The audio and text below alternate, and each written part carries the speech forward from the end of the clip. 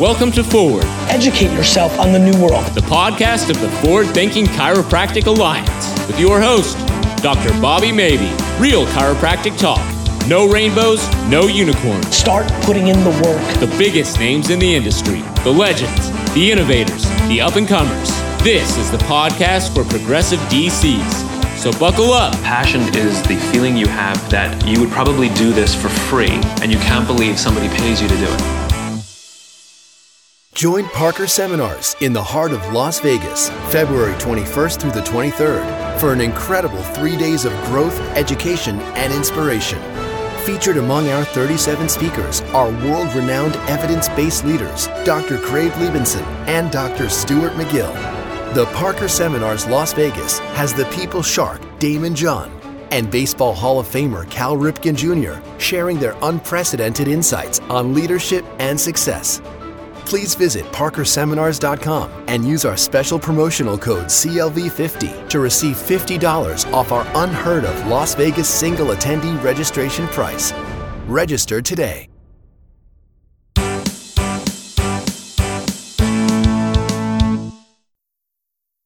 Hello, everybody, and welcome to this episode of Forward, the podcast of the Forward Thinking Chiropractic Alliance. I'm your host, Dr. Bobby Mabey. Today's episode with Gray Cook is going to be a long one because Gray Cook knows some stuff and he's not afraid to share it. So we have a lot of sponsors and housekeeping to get through before we get to the episode, but that is going to be somewhat brief today. We definitely want to give a shout out to one of our sponsors that has offered something new for listeners and for FTCA members, and that is the American Chiropractic Association. If you're not a member, perk up your ears because this is the moment. The ACA is a hands-on partner with the FTCA. They've raised their standards of membership, insisting on evidence-based care and working hand-in-hand with other healthcare professionals. Visit acatoday.org/join to find out more about how joining the ACA can benefit you and your practice. And FTCA members can save 25% on their ACA membership dues. Just use the promo code FTCA when signing up. I also want to make sure that you check out AMT, Advanced Musculoskeletal Therapies, home of the Miracle Wave. Check out the website, themiraclewave.com, if you ever had questions about acoustic wave therapy, otherwise known as extracorporeal shockwave therapy, what it can do for you and for your practice and patients. These are definitely the folks to talk to about shockwave therapy. Their website is themiraclewave.com. Of course, where would we be without our sponsors at Pain Zone? Pain Zone, check out ipainzone.com for some free samples and talk to the folks over at MedZone and Pain Zone, and they will take very good care of you in addressing all of your needs when it comes to products and analgesics for your office. Gray Cook, if you have been living under a rock, I guess, and don't know who Gray Cook is, here's a little brief bio from the FMS website, functionalmovement.com. Gray Cook is a practicing physical therapist, orthopedic certified specialist, and certified strength and conditioning specialist, and an RKC kettlebell instructor. He's founder of Functional Movement Systems, a company that promotes the concept of movement pattern screening and assessment. His work and ideas are at the forefront of fitness, conditioning, injury prevention, and rehabilitation. You'll find him lecturing on these topics several weekends each month worldwide, including our own Forward 2019, which will be September 20th through the 22nd at Logan University in St. Louis, just outside in the suburbs. Gray received his graduate physical therapy education at the University of Miami School of Medicine with a research focus on orthopedics and sports rehabilitation. One of the focuses of our talk here today with Gray is it's the capstone on a couple of podcasts I've done, one with Professor Stuart McGill and one with Dr. Craig Liebenson. All three of these, Gray, Stu, and Craig, were involved in an event at Stanford University circa 2014, I believe, maybe a little bit sooner, maybe 2013. I don't remember the exact year. I think we discussed it in the podcast.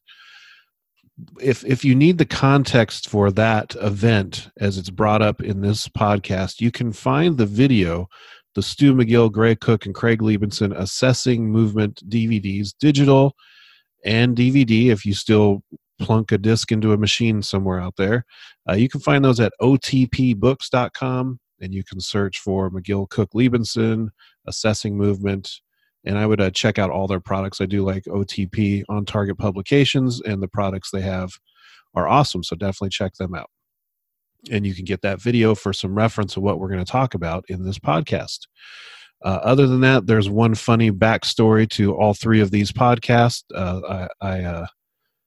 I really look up to these three individuals and what they've brought to our professions of conservative care, musculoskeletal care, and it's been a dream come true to interview them on the podcast. And ironically, these three podcasts have had sound issues with every single one of them. So what you'll hear in this one is that my mic actually isn't even plugged in. It's the computer's just taking my sound from the ambient air of my Beat laboratory down here in my basement of my house. Or I guess what my detractors would say, down here in my mom's basement, right? So I hope you enjoy this podcast with Gray. And we will see you on our next episode of Forward the Pod. Oh, actually, you know what? We're going to see you at the end when we do the Pain Zone finish. Dun, dun, dun. We're going to squeeze one of those in. Even though this is a long podcast, we have to finish with the Pain Zone finish. It's mandatory. So enjoy, and I'll talk to you later.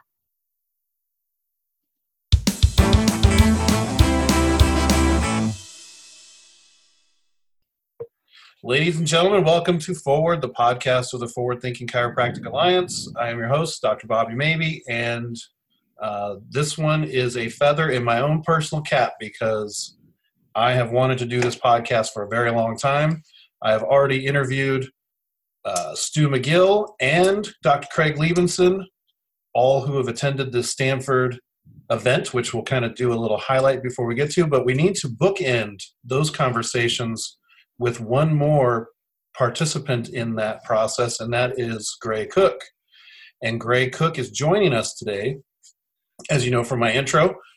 So first and foremost, hello, Gray. How you doing, Bobby? Great.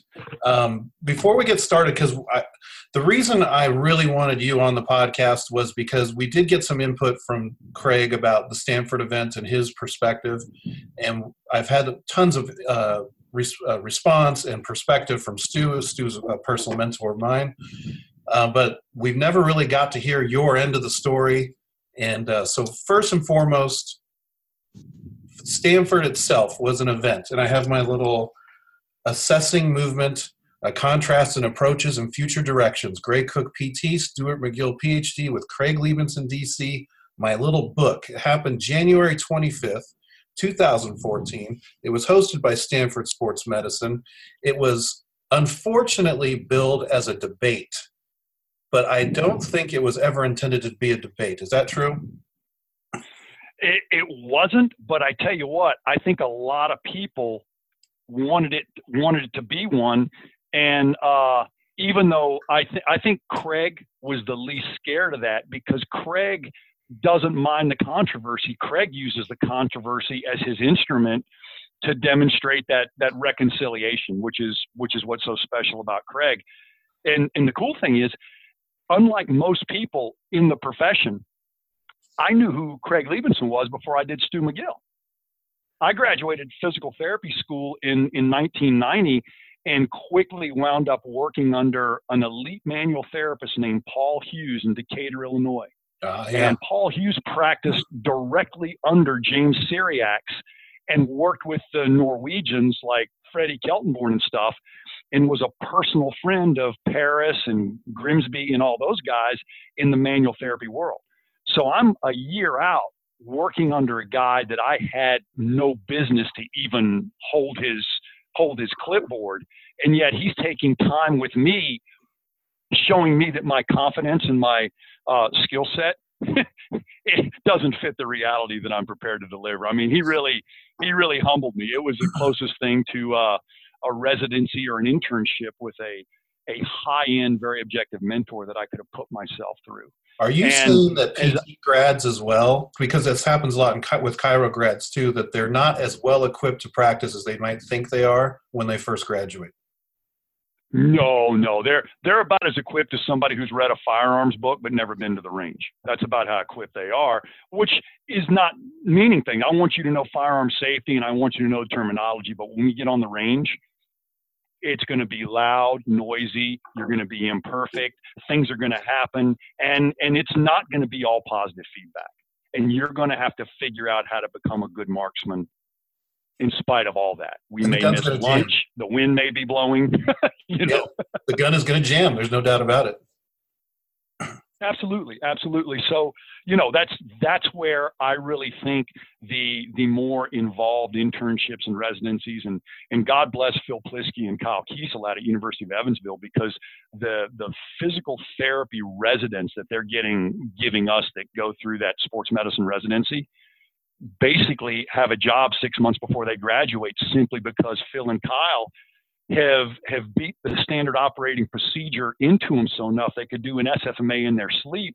They're more worried about getting their dry needling skills or manipulative skills or working on exercise progressions. Finding the target is not a problem for those guys. And that's where I like to start with people. My career forces me to help them find the target. But man, the jazz starts playing when we've got 5 clinicians with different backgrounds in the room that can simply appreciate movement on the exact same page of paper. Meaning that's all the movement screen has ever been for me, and the SFMA has been for me, is a simple tool to look at global movement with communication and accountability. And that's the exact same thing I said at Stanford. That's what I wanted to come from. What some people thought was a debate was simply me and Stu digging up controversial issues and not getting pissed off about it or needing to blog about it or say something negative. We simply are 2 guys leaning into the punches, knowing that they're not meant to hurt us. They're meant to wake us up and make sure we can reconcile our statements with both science and real life practicality. And that's a question I want to ask when we get to the end of the Stanford conversation. So the gist for the people who weren't there was basically one quote unquote argument of the Stanford event was Gray's argument that you're going to look at, well, it wasn't your argument, but it was the argument people placed on you that you're making a generalized view of a mass amount of people, that you're putting all people into one box.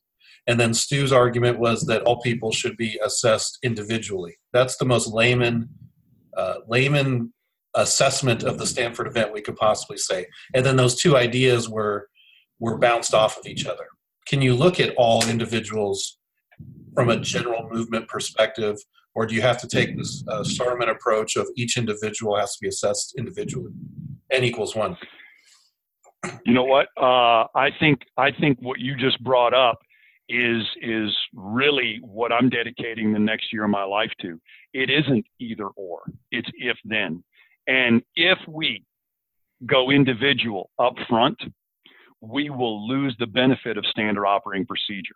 Because what if I turned a bunch of people loose on 600 people in a gymnasium and said, listen, I need to find out how we can individually help all these people with vision. Then group 1's going to go and do some kind of peripheral vision assessment. Group 2 is going to value color blindness over depth perception. Group 3 is all into target acquisition, right? Everybody's agenda who's assessing ends up influencing the data. So here's how you reconcile a room of 600 people who need their vision checked. You get out a frickin' eye chart, and the ones who are 20/20 take the left door, and the ones who aren't take the right door. And the ones who are on the right door get an assessment, and the ones who are in the left door, if they're going to become pilots or hockey players, we do extra stuff. And if they're going to be accountants and bookkeepers, they're good enough. That's how you do it. So the standard operating procedure culls the groups so the people who need the assessment get it, and the people who don't need the assessment get the thing they need assessed instead of focusing on the thing I want to deliver. And so too often we have these great assessments and these unbelievable ways of breaking things down, and we simply aim at somebody, and they're not their weakest link. And so if you're working on something that's not the weakest link, expecting a feedback loop, you're not going to get it because it's not part of the heartbeat of this thing that's going on. So Stu is exactly right. And that's the one thing that I think came out of the podcast that you did with him that may not be evident in the DVD that in the download that Loree put together when she filmed that thing is Stu's not a hard scientist. I think what I got from your interview with Stu is Stu came at healthcare saying, you guys are disappointing me. You're not being a patient advocate. You're trying to put people on a conveyor belt. Right. And I feel the exact same way. But I tell you what, I want a sorting right in front, right at the end of the conveyor belt to sort left and right. So, when people heard me talking about the movement screen, they were misconstruing the term screen. Every human being can go through a screen, and it's going to catch some people and not other people. And the people it catches deserve greater intervention. And the people it doesn't catch need to know that that thing is not their weakest link. And the quicker they know that, the better it is, because I've always tried to use the phrase, we're not the police of perfection. I am not trying to sell you perfection because I can't demonstrate the difference that having a 21 on the movement screen and simply not failing a movement screen will mean to you unless you're going to do something ambitiously above average in movement. So average is good enough on the eye chart in most cases, and average is good enough blood pressure in most cases. Well, what's average movement? If we don't have a baseline, then every one of us is making up the boundaries for intervention as we go. And unfortunately, sometimes the intervention you choose to do on somebody could actually be more influenced by the course you just took or the money you need to make to pay the rent than it could be the thing they need. And so what I'm trying to do is simply say that if somebody's got 20/20 and you're trying to sell them, glasses or visits of, whatever to make them 20/10, that's a slippery slope. So just know that, and know that, that's the way I'm coming at movement. I want to find the movement problems, and big movement problems that are going to affect your life announce themselves in signs before symptoms show up. The problem with the science in front of us is we look for local, not global signs of movement dysfunction. So it's in some people, they start the exam on the table. And as a matter of fact, you come in and tell me your knee hurts. I know a lot of people that put you on the table and do an anterior drawer test on you. Yeah, that's not where the knee exam starts. That's not where the knee exam starts. The knee exam starts with a history and then an observation of global movement. And I don't think Stu would disagree with that. I think Stu was largely disappointed when he's reporting research findings to clinicians. And they're like, so then what would you do? And he's like, you don't already know? And that's like me the day I found out there wasn't a tooth fairy, That's like me finding out that everybody didn't conduct themselves like the adults on the Andy Griffith Show. You know what I'm saying? There's all these motives and agendas and stuff that doesn't have anything to do with why you should be doing your job. And so that's the part of Stu's hard science and his ability to deliver that and still deal with the hard questions and not get over emotional. That's a testament to him. And knowing that, a lot of people refer to, Stu as a clinician, and he's the first one to tell you I'm not a clinician, but I've been pulled into clinical situations simply because a solution is not obvious for the people that should be qualified to find it. I got to respect him for that. He's reluctantly gone that way. He's not trying to bill himself as an insurance provider. He's simply trying to say, hey, if I can do this, you guys should pick it up and carry it a little bit further, And Craig is the guy that says we don't need to pick either or. It's if then this. So I would say basically screens are not assessments, but they do tell you who needs an assessment by flunking a screen. And that's all the screen's ever been. It doesn't, the relationship starts at the screen. It doesn't end here.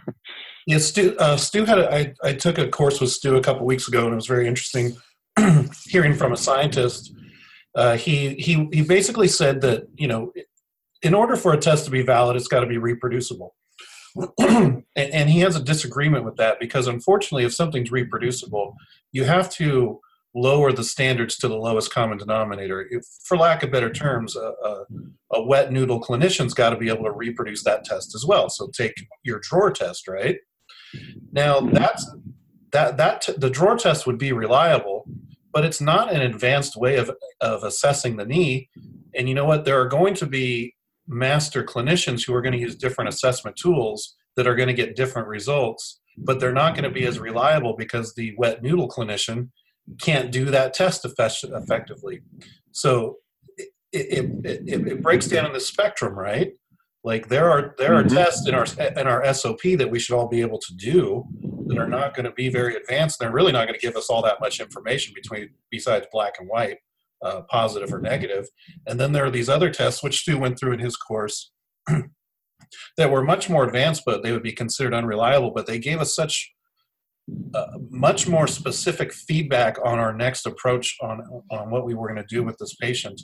And I think that was the bridge that was sort of that's missed there, is that some people thought that the screen approach was just too black and white, and that Stu's approach was nuanced. But they both work together to go from black and white to develop a nuance or to gain a nuance from this perspective. Am I close? Right, because what if we did this? What if we did this? What if we dropped somebody in front of Stu and he started his process, and we didn't let Stu ask his questions, but Stu got to do all his, probing test and prodding test. And at the end of that, we said, Stu, what do you think? And Stu was like, well, they're really stiff here, and they move too much there, and they're unstable in this planking situation. And then we turned around and said to the person, do you have low back pain? And they said, no. I said, have you ever had low back pain? And they said, no. And he said, do you have any problems? Absolutely not. As a matter of fact, I threw the javelin in college. I run triathlons right now and I have no problems at all.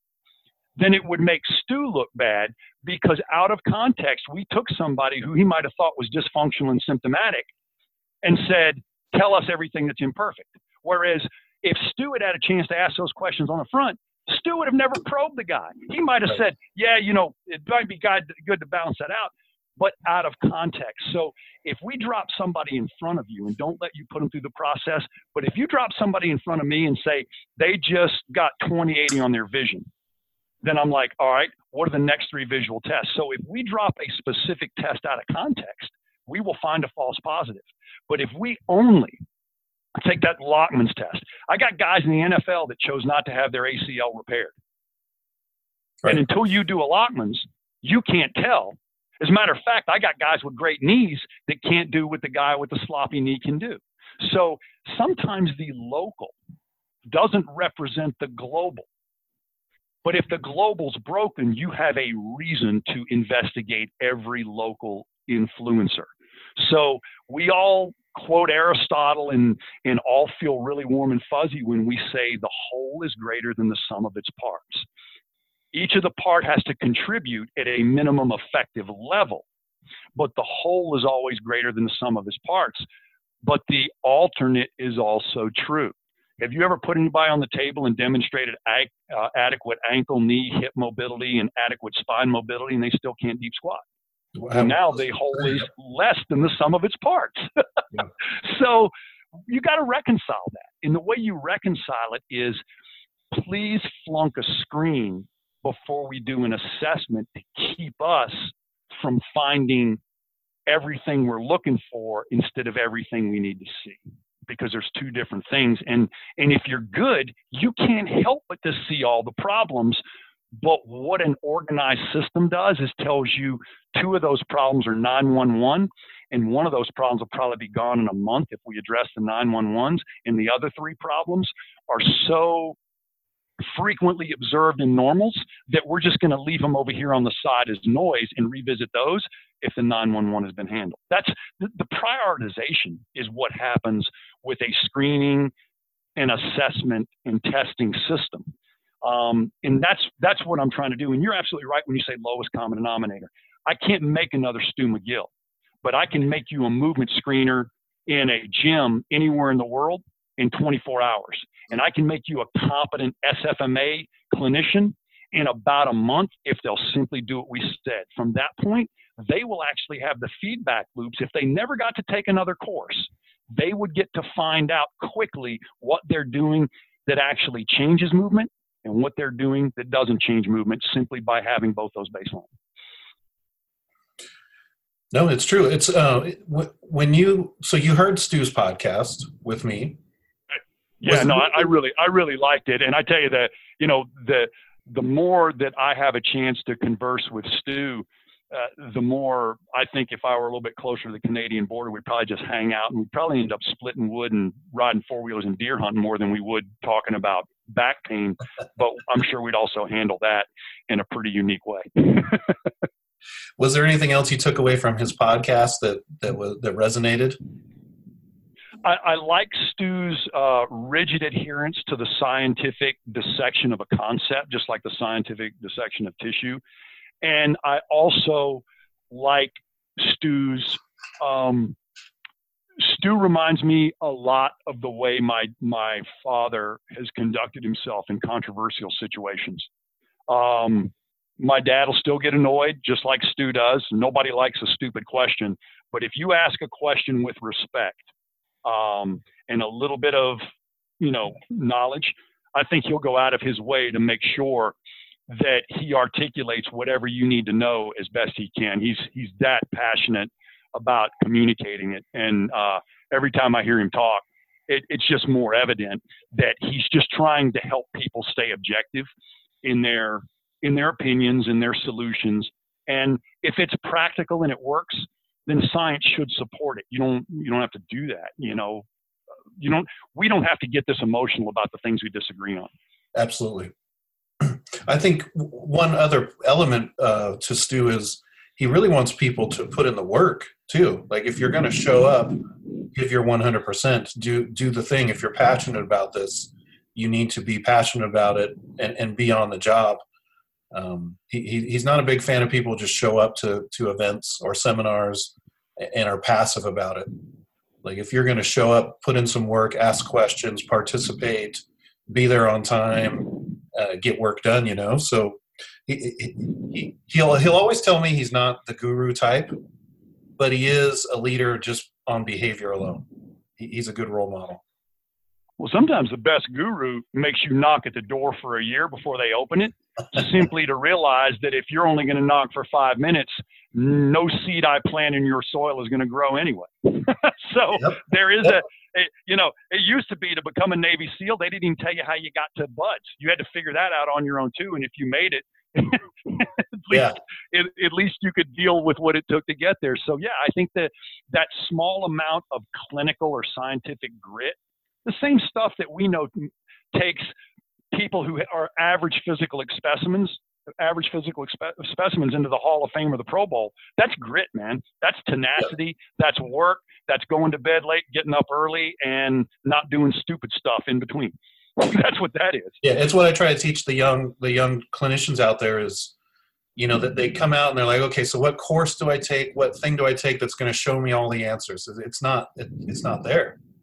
You're going to get a roadmap, but you are not going to get all the answers handed to you. You have to sleep on this and dream about it and get up early and read more books and study more things.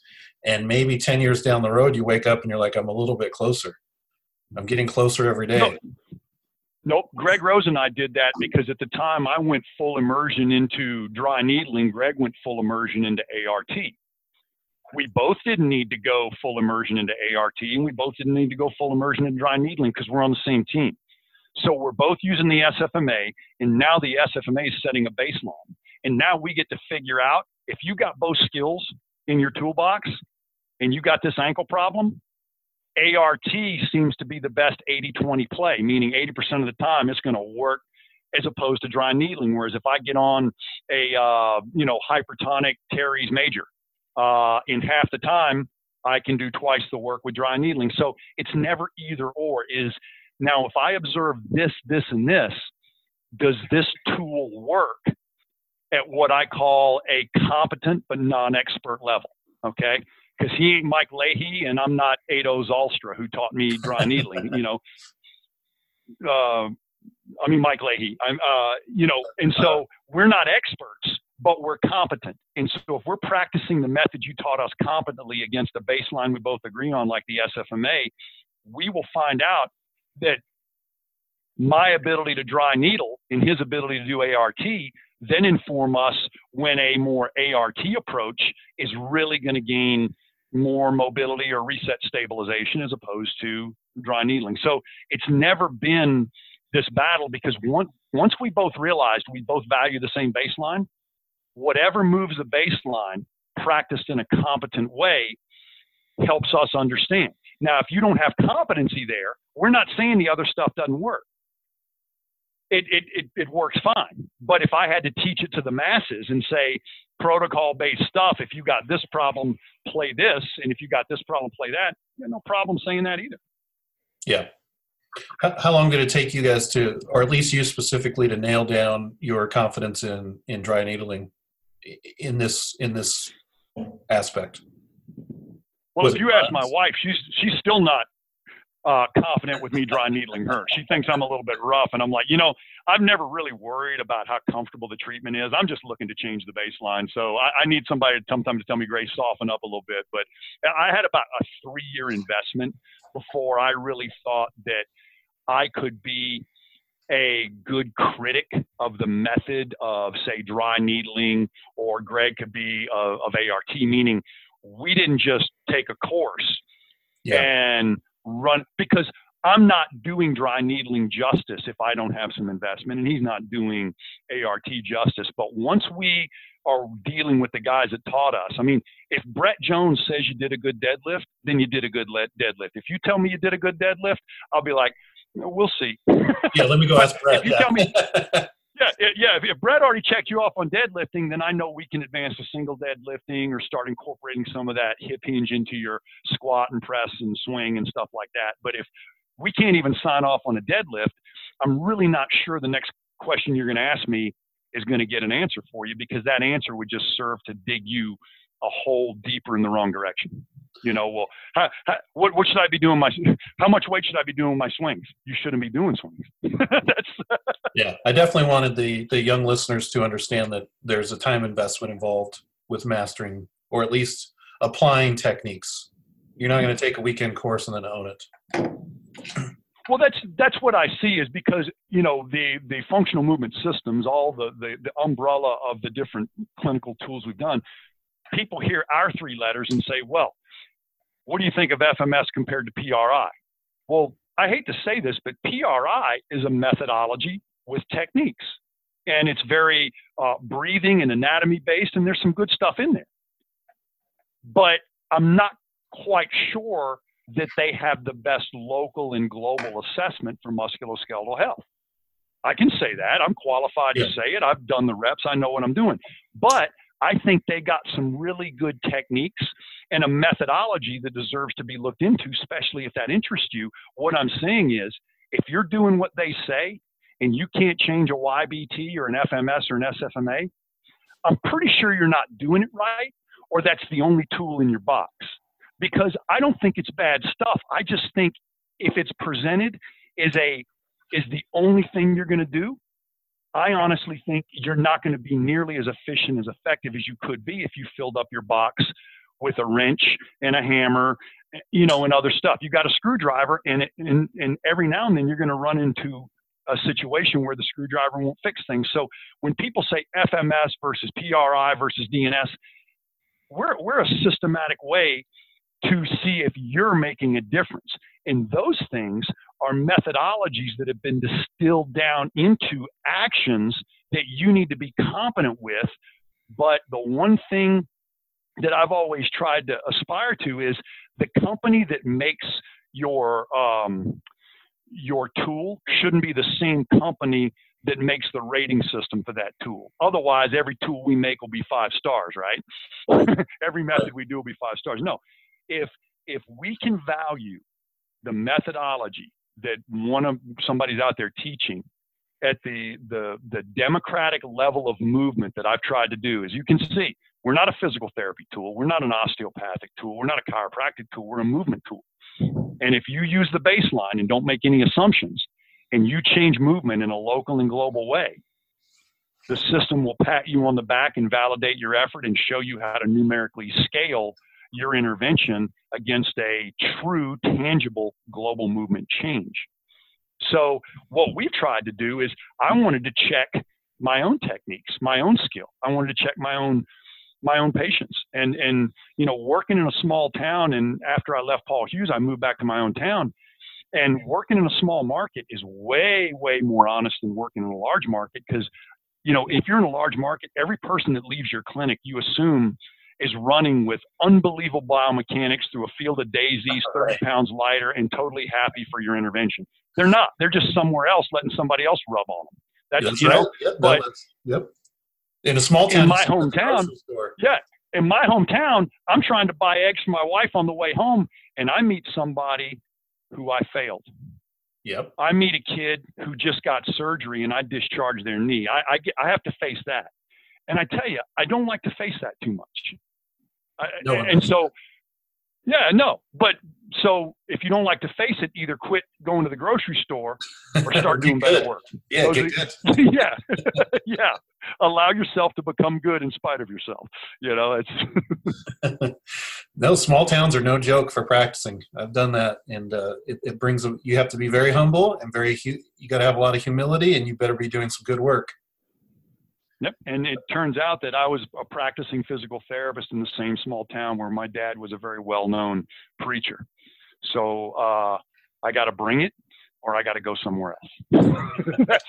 Those are my two choices, You're still there, so that answers that story. Did you hear Craig's podcast too? And you know what? On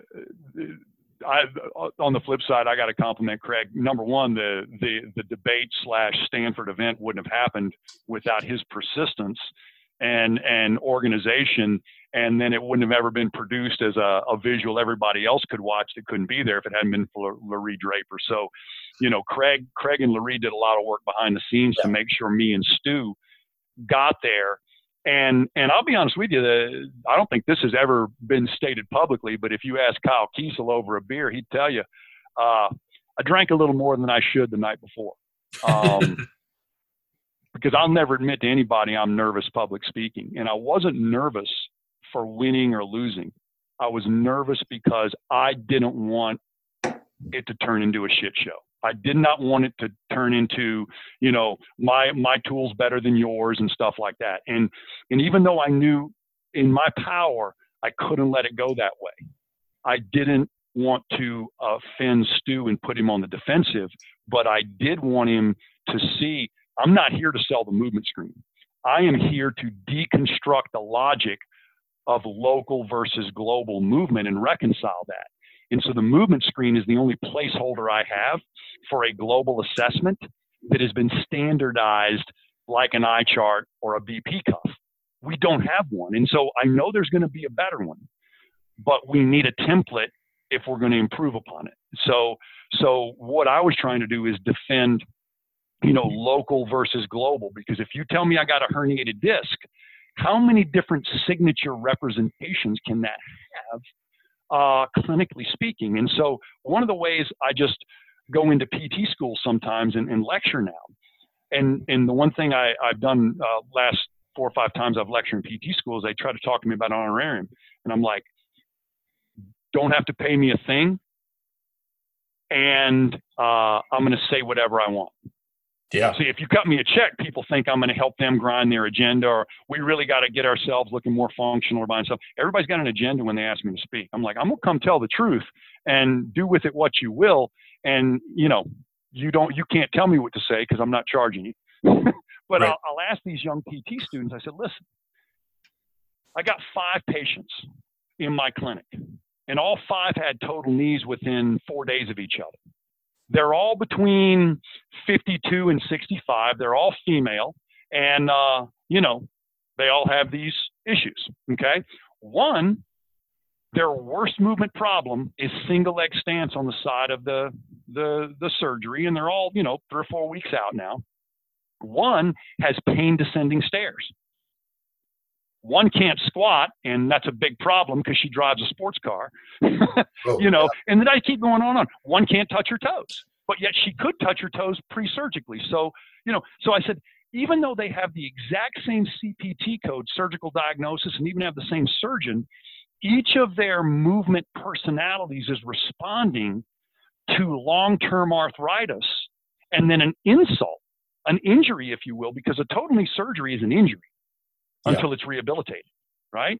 So each one of these unique individuals, each one of these 5, responded differently, not in the fact that they presented with arthritis and a surgeon decided to replace it with titanium. Their personalities, their lifestyles, their body composition, their awareness, their proprioception has all been skewed, and they're all going in different movement tangents. Some are avoiding the problem, some keep stirring up the pain. So even though the surgical diagnosis is the same, the surgical repair is the same, the surgical, outcomes and goals and stuff like that are the same, each one of these people, all the context against a movement baseline. Yeah. It's, I'm going to make every one of these people do the same movement eye chart to demonstrate the distribution of the way they're handling it. And then I will treat them individually, but you better believe we're going to revisit the common baseline of movement, because that's going to make them all better next time they got to walk on concrete for 3 days at Disney World, which is really more of a goal, for most grandparents than, will I be in a, 5K again? Right. And so, that's what I said. The movement screen helped me individualize the people. It didn't help me put them on a conveyor belt and say, these people need more quad strength, stuff like that. That's not it at all. Each one's getting an assessment, but that assessment has a chance to go in too many wrong directions if we don't hold ourselves back to the 20/20 eye chart or the VP cuff. So if the movement screen can play the role of that simple distribution turnstile that puts you where you need to be, then if you were where you need to be, we go back to it and we can measure that screen no longer thinks you need that or says, nope, you need more of it. And that's, I can live there. I like that. Personal anecdote here. When I was in the military and I was a medic, the process that we used was triage, right? So if there was a mass casualty or a casualty situation, you had triage nurses, and that's where the initial baseline screening and assessment happened, and then they would label each casualty or each patient based on their severity and where they needed to go. And so when you talk about these things, to me, I'm familiar with it because that's how I was trained when I was a medic. But for you, how did this register as an important approach? How did this register? Were you a young PT student? Were you just looking around as you were practicing? Was this passed on to you from your mentors? When did you notice that this was an important thing that needed to be addressed in the movement-based world and in the clinical-based world? Did it come to you in a dream? Probably. Were you on a mountaintop and like lightning struck? No, the first time I was flunking out of physical therapy school, because if you didn't maintain at University of Miami, if you didn't maintain a 3.2 the whole time, if you drop below that one semester, you put on probation. You drop below it for another semester, and somebody else gets your seat. Yeah. So I'm in PT school, and one of my professors basically calls me in and says, "You didn't do too well on your test, and this test." Is going to put you on probation. So we're going to retest right now. But instead, she read me the test instead of administering it to me. And I got a 98 on it.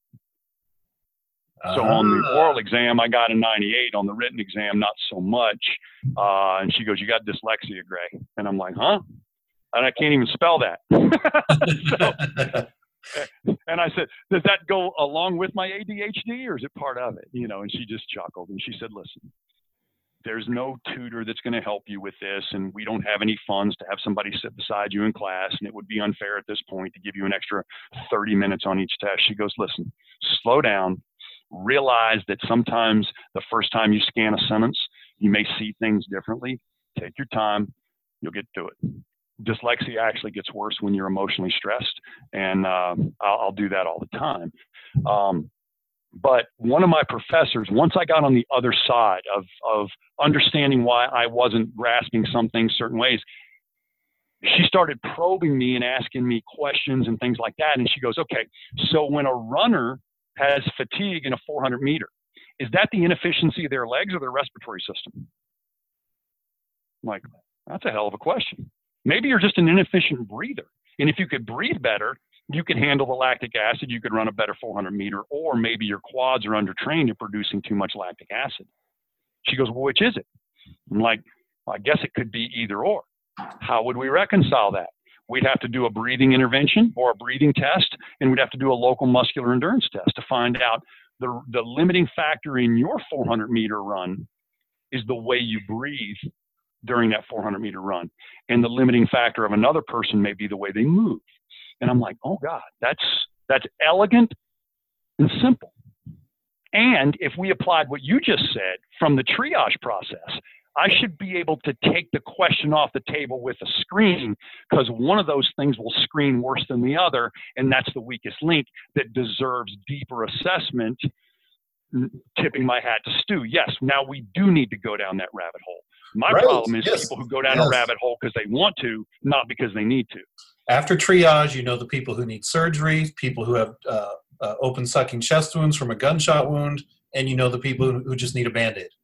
And you push the Band-Aid people off to a chair on the side, and you start to get to work assessing the ones with the purple triage tag.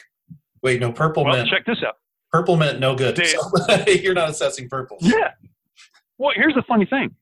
Your training on the outside of the surgical area, believe it or not, was less involved than the surgeon on the other side of the surgical area, and yet you were deciding who gets surgery and who doesn't. The surgeon doesn't decide who gets surgery.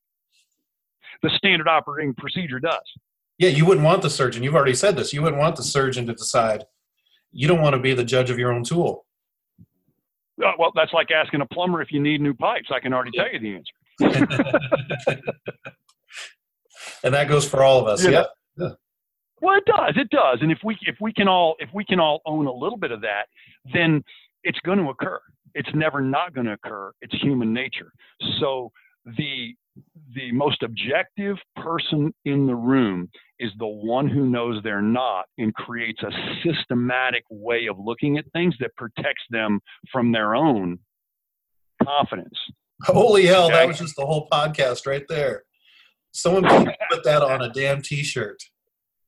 That's my mode of operation, because I was way cockier in my 20s and 30s than I am in my 50s, but I'm way more confident in my 50s. If I step in the ring, I'm pretty sure I'm going to do okay. But there's a lot of rings that I won't step in. I mean, I never on the Perform Better lecture circuit, I never mentioned kettlebells until I was certified by Pavel Tsetsulin. I never mentioned dry needling until I was level 2 certified by Kineticore.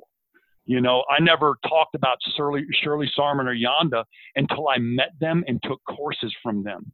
And so there's so many people that are forming opinions about great methodologies and great people, and they're 7 people removed from even meeting them. And I'm like, are you really sure you've grasped everything here? So, kettlebells, I saw them coming a long time before, and I'm like, there's more here than just a dumbbell with a different kind of handle. There's more going on here because there's 300 years of culture and training behind this.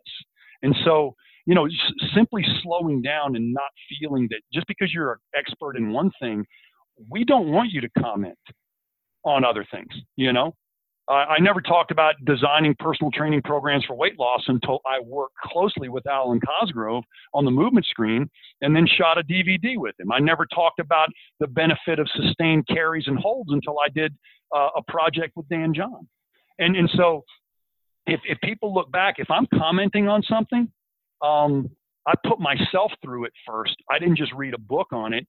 And it's not that some people might not be talented enough to do that, but I already told you I got dyslexia. If you want me to understand mud, don't give me a document about, mud and stuff like that. Just throw me in a mud hole. I'll figure it out. Yeah, you have to be contextual with it and feel it and push it around and taste it a little bit, all that for sure.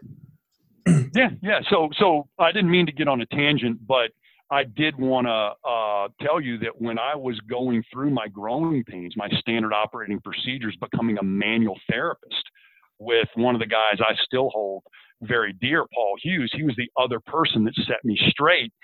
Paul was the one that demanded a standardized process on the front end. We want you to be individualized and creative on the back end, but if you start that way, you're going to be playing favorites right up there. And I've seen that occur, you know, in the clinic and stuff like that.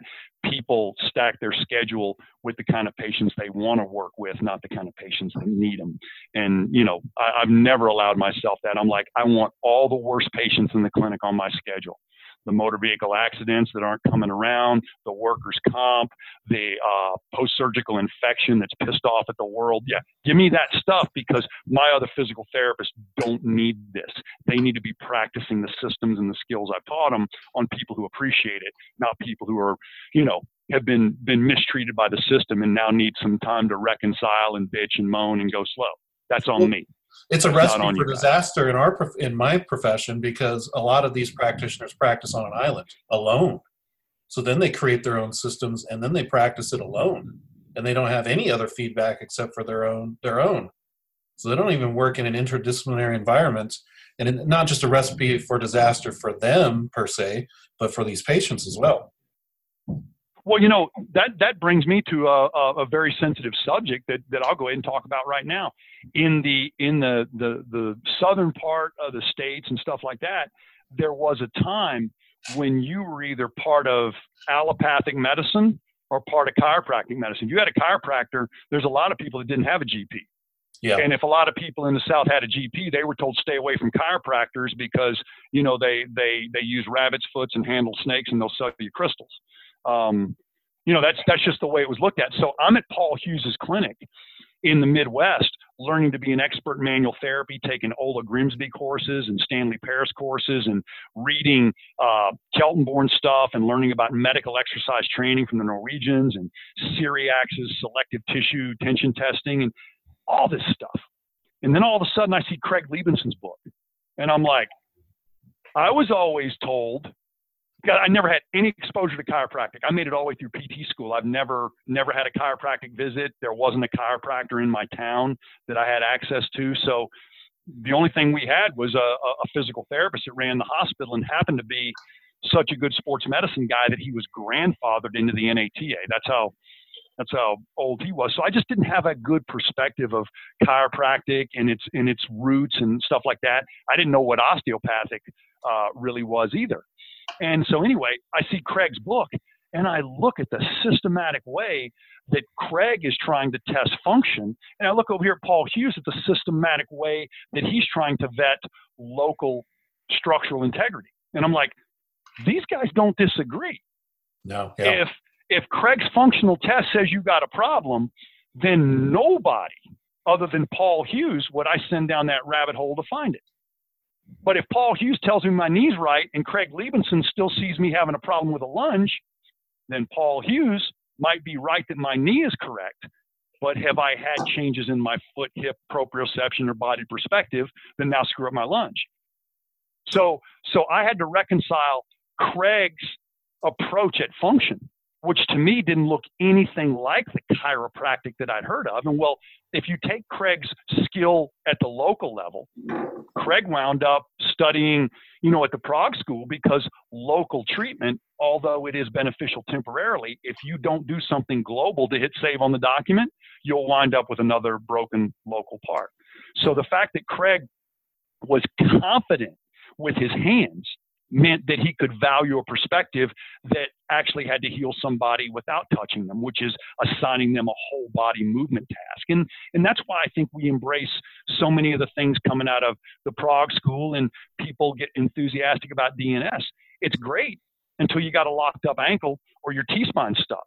And if the stuff doesn't loosen that up or make that available, we're doing manual therapy not for a biomechanical reason. We're doing it for sensory input. Yes. I've never been an advocate of range of motion simply so the biomechanist in the room would be satisfied. I want to satisfy Yonda. I want him to say, yes, you have given that person more information in their thoracic spine. Now let's see what they do with it. Oh, I love that. And I actually had an opportunity to take a course from Yonda, and I opened a textbook chapter where we had gone through the FMS and the SFMA. It was the first time I ever published it. And it was basically posture patterns and pain or something like that in one of Mike Voigt's book, where the SFMA was very first published by me and Kyle Kiesel. And I said, this is what we're trying to do to create that movement baseline so we can vet your body of work and others, because I think we can dynamically see the lower cross syndrome and the upper cross syndrome in movement ways as well as static ways. And I honestly think that your observation, even though, people will clinically say, well, this is that and that's that. No, it's an elegant observation. It is a signature pattern of an overtrained or highly sedentary person. It's funny how the prime movers shorten up and the stabilizers go to sleep, whether you overtrain them or don't do crap. That's the end result. Do nothing or do too much, and you'll end up looking the same way, upper and lower cross syndrome. So it's an elegant observation. I simply tried to prove the same statement with movement testing, because I realized that static postural testing can hide problems a little bit. But reading Craig's book at the exact same time that I'm going through Paul Hughes, and Paul didn't appreciate that book like I think he might now, because the stigma of chiropractic against physical therapy was just too much for him to get over. Yeah. Right. But I'm sitting there becoming a fan of Craig Liebenson, by candlelight, because didn't want, you can't read that guy's book. That's the other team. But that's where, I said, Craig is, I can't tell, this guy is like a strength coach who gets neurology. Yeah. That's what that's like. And so it doesn't mean he turned his back on manual therapy, localized treatment. He's just saying, on the other side of that, what are you going to do? Just keep treating that knee until you get a Christmas card for the next 10 years from this person? I don't want that kind of relationship with my patients. He's a master of game. I want a I want a graduation relationship with my patients. Yeah. Not a 20-year mentorship. I don't want that kind of relationship. That's for family and friends. Those practices in Santa Monica, there's so much traffic there. There's not a whole lot of repeat visit opportunities. You gotta get it done. Yeah. One of the things that he had touched on in his podcast that has stuck with me a long time now is he mentioned this term. I don't know if he created it or not, but it was rehab purgatory. And he said, one of the problems in your time when you were trained to be distrustful of Kairos was it was like a manual therapy purgatory, right? Come back in and keep getting the manipulation, keep getting adjusted. And it seems like to some degree we've evolved into now this rehab purgatory. Keep coming back and getting some sort of corrective exercise. Keep coming back. We'll invent the new exercise. There isn't a graduation. Yeah. And I didn't feel honorable about that. And I didn't blame the profession or anything. I came across a quote one day. Gandhi said, be the change you want to see in the world. So I can sit here and bitch about it too, or try to do something about it. And I realized the minute you try to do something about it, you're going to get way more arrows in your back than you are pats on your back. But they don't hurt that bad. They're not really that big of arrows, No, they're not. They're not. That was one thing that I wanted to touch on, because you have, especially in social media, taken some arrows for being quote unquote a guru. Stu has, I have too, a little bit. I mean, just having an opinion is going to put a target on your back. But how do you manage that? Like, how did you? Obviously, it can come out of nowhere, but then when it happens, you just got to keep on working, right? You know what? You lower your head. If somebody, all right, here's where I get pissed off. You got a blog, and you don't like what I said, and because it offends the way your CrossFit box or your clinic functions. I really don't care. It's okay. It's not personal. I'm making professional statements about professional conduct. And if that wrongs you personally, everything I'm saying is part of Stephen Covey's 7 Habits of Highly Effective People. Everything I'm saying is part of systematic dissection of a concept. So if honesty hurts, then that's a different problem. And there's a lot of people that have a personal agenda. they bring to work. So the first thing I say is, if I can separate that, then I owe the personal attitude nothing. I owe it nothing. I owe it no explanation, because no explanation will make it go away. This is a problem with this person's going to have a lot more controversy than just me. But I tell you where, when I've got somebody that does research for a living and tries to get it published in a referee journal, and they will research the FMS, the movement screen, and not one of the GAs that collected the data for them has gone through our certification process. The certification process is not to pay for my kid's college. It's to give me an opportunity to test you on the information in the manual, and it's an open book test. And if you can't regurgitate that information, I'm pretty sure you're going to do CPR or an FMS incorrectly. So CPR is a very low level certification if you think about it, and so is the FMS. But if you're going to do research on the FMS, and nobody who's doing all they've ever done is read the book, right? I'm sorry. How come you can't get CPR certified online? Because I want to see you do chest compressions. I just got to see you move. Not just tell me that it's 15-2 or 1-5 or whatever the ratio is. I want to see you do it.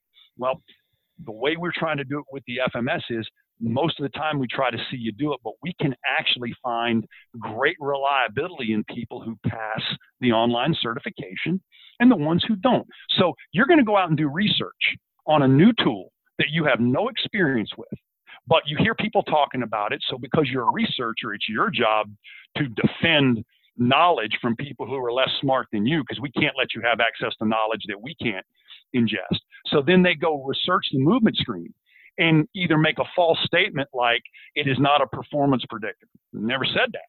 It's a participation predictor. If you score low enough on the movement screen, you're not going to be here later on. And I'm not saying this because you're going to get an injury. We did 1,000-person study at Quantico Marine Officer Candidate School. Low movement screens, whether they're for physical reasons, are predictive of dropping out, whether it's for physical reasons or non-physical reasons. So if your brain writes a check your body can't cash, you're going to do one of two things: quit or fail. That's it. Fail means you get hurt before you quit, and quit means you stop before you get hurt. It's just not a nervous system that's used to expressing at the level required to express to be an officer. Right. So basically it's this. It's like, if I had produced the FMS 150 years ago, it would have been unnecessary, because anybody showing up at a Turner style gym would say, what do you mean? People in the future can't squat? They can't lunge? They don't have shoulder mobility? They can't lay on their back and lift a leg 75 degrees in the air without moving the other one? I would not have to explain the FMS to Bruce Lee. And I barely had to explain it to Dan Inosanto, his #1 student. I don't have to explain the movement screen to people who really embrace yoga. I don't have to explain the movement screen to rock climbers. They're like, oh, I'd hate to be on a belay with somebody that moved like that. So people who really move look at the FMS is, I would imagine that you should do that. Now people are arguing for, I even heard an NBA strength coach say, well, we don't deep squat in the NBA. What do you need a deep squat for in a movement screen? Okay.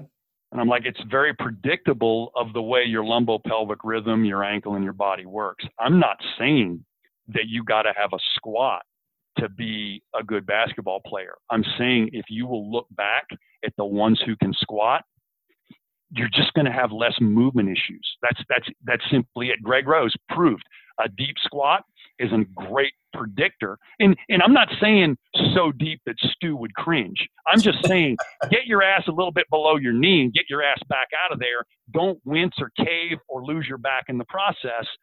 I think you're going to also have equally good hip rotation, because it's a ball and socket joint on both sides. So whether we're rotating, flexing, or extending, it is what it is. And so if you have a lot of difficulty squatting down, just body weight, just keeping your back spared, getting through your hips and getting back up, there are going to be other problems. It's simply predictive. And the second thing is, most of our movement screen extremes are actually designed to be provocations. Because if anything in the movement screen hurts you, I think you're clinically justified to make a referral, because there's probably a long batch of stories that the person's getting ready to tell you about that movement pattern that they failed to tell you on the history. So the top tier of the SFMA or the FMS is an extension of Stu's history, but instead of being a static history of you narrating what's happened to you, now I'm going to ask your body, do the signs that you're showing me in movement correlate with the symptoms that this person is describing? Because if your symptoms are through the roof and your clinical signs are down, then we got a completely different problem. And if you're having no symptoms and all this dysfunction, you're probably not being honest with me. So the only place that we don't use predictive signs is orthopedic medicine. Everywhere else, we look for signs before we get the symptoms. Look at cancer, diabetes, anything we're doing right now that we're getting better with, it's early intervention and early detection. It's not the fact that we're that much better at treating it, but too much so we reverse the musculoskeletal conversation into the painful part. And as Greg Rose says, that's the source of pain. It ain't the cause of pain until you prove it's the cause of pain. So the patient can point at the source of pain, but you must prove through the clinical reliable signs that it is either the or not the source of pain. And if you find out it's not the source of pain, that's what everybody's scared of. Their knee hurts, but you're finding problems in their hip. Well, ask their permission to do a quick intervention on the mobility or stability problem you see in their hip. And then ask them to repeat the thing that provoked their knee. You're either going to be able to measure a difference, whether they feel it or not, or they're going to be able to feel a difference, whether you measure it or not. But most of the time, it's both. Okay? And I'm not always right. Sometimes we'll get that hip moving a lot better, the knee's still symptomatic. If it's highly inflamed, I would expect it. If it's not highly inflamed, then I'm going to say, you know what, we got to keep going. But reconciling their dysfunctional signs with their subjective symptoms, not their the provocation ones, are where we do it. We know what movements provoke you. Now, what's the low-hanging fruit that we can fiddle with and then revisit the provocation before we go right into the provocation sign and try to modulate that? And this is the way to reconcile local and global approaches as well, right? No, it helps. And I think that language has emerged because I find that many people, when we talk about it that way, they're like, oh, I get it. You're just saying don't do this before this. You're not saying do this and never do that. You're saying there is a sequence. And I think I'm safe in saying the sequence of a musculoskeletal exam must be global before it's local. Because the minute you start probing locally, you will change global movement. But if you simply ask them to go through a few movements, just like they did when they got undressed or got out of the car or walked into the clinic, then that's all I'm asking. And I'm going to organize those movements in a way where there can be reliably administered post-treatment so I can get feedback. And I'm not looking to be right every time. I know I'm not. I'm looking to get clear feedback and reconcile the way you're moving with the way you feel. And so, some people are, they're not even close to realizing how limited they are. And some people think they're normal. And one of the newer things we're doing at FMS is saying, listen, I don't necessarily think that poor movement is a predictor of injury if you're aware you have poor movement. I know a lot of NBA players that are 9s on the FMS. They do have some injuries, but they're still playing. But I think they're so well in tune with their limitations and so good at what they can do that they don't have to go into any of those places to be great. So they know how to avoid them. I work in the NFL. I don't see 21s on the movement screen. Yeah, but I see guys who, pitcher, any baseball pitcher, period, and they're scoring pretty. Yeah. And here's the brilliant thing. I took all the FMS. I took all the FMS positions and just turned them into silhouettes, right? Laying on your back, you can see a leg raise, you can see a squat. I'll ask people, look at these silhouettes. I'll ask them 3 questions. Can you do this move that well? Yes or no? Okay. If you did this move, whether you could do it or not, would it hurt? Yes or no? Number 3, should somebody your gender and age be able to do this move this well, or is that ambitious to expect? And what I got in those 3 questions is, can you recognize what you can and can't do? Can you already see provocation by movement before it happens? And do you think you're above or below average, right? Because I'm asking the average. Now, you go through a movement screen or an SFMA or whatever one we do. Now, I've got your confidence reality ratio gauged because I know what you think about movement, and now I know how you move. And there's 3 distributions of that scenario if I give you a chance to call the shot before you take it. And that is, your confidence or reality line up pretty well. You're a good, objective analyst of your own movement. You're self-aware, if you will. Now, we got another person, okay? Oh, I'm going to do great. I'm going to do great. This is awesome. Nothing hurts. I'm going to do great. No, they didn't. Now, their confidence and reality don't match well at all.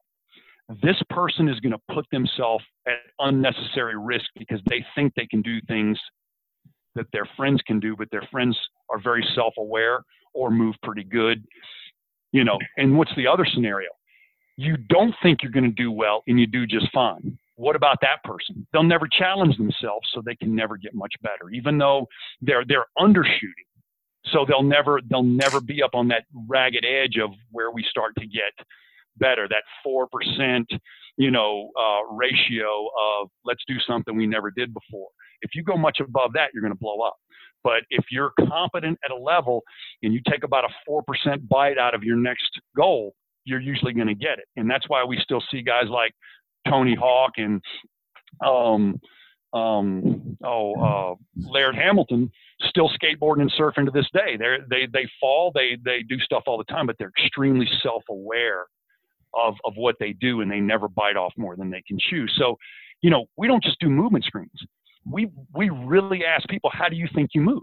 And all of a sudden, now that we got a movement screen, I can say, how do you think you see? How do you think your blood pressure is? And we could find that the people who are the most risky aren't aware that they're hypertensive and do things that if they knew they were hypertensive, they probably would agree they shouldn't do. So that's been the missing link in movement all along. It's your awareness of your abilities is probably a bigger predictor than your frickin' ankle mobility.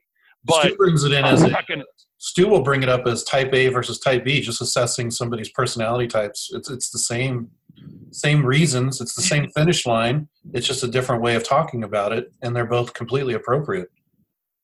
They are. And what's the question Stu likes? Do you feel you're more quick or more strong? That says a lot if you let somebody do it. But then do the test to prove if they're right or not, because they're not always right. And it's when you prove they're not right, I don't think you can have a therapeutic intervention until you figure some other way to show them that they move poorly. So I've always been the advocate at SFMA and FMS courses, do not tell someone in FMS speak how they scored. Oh, you got a 1 on the leg raise.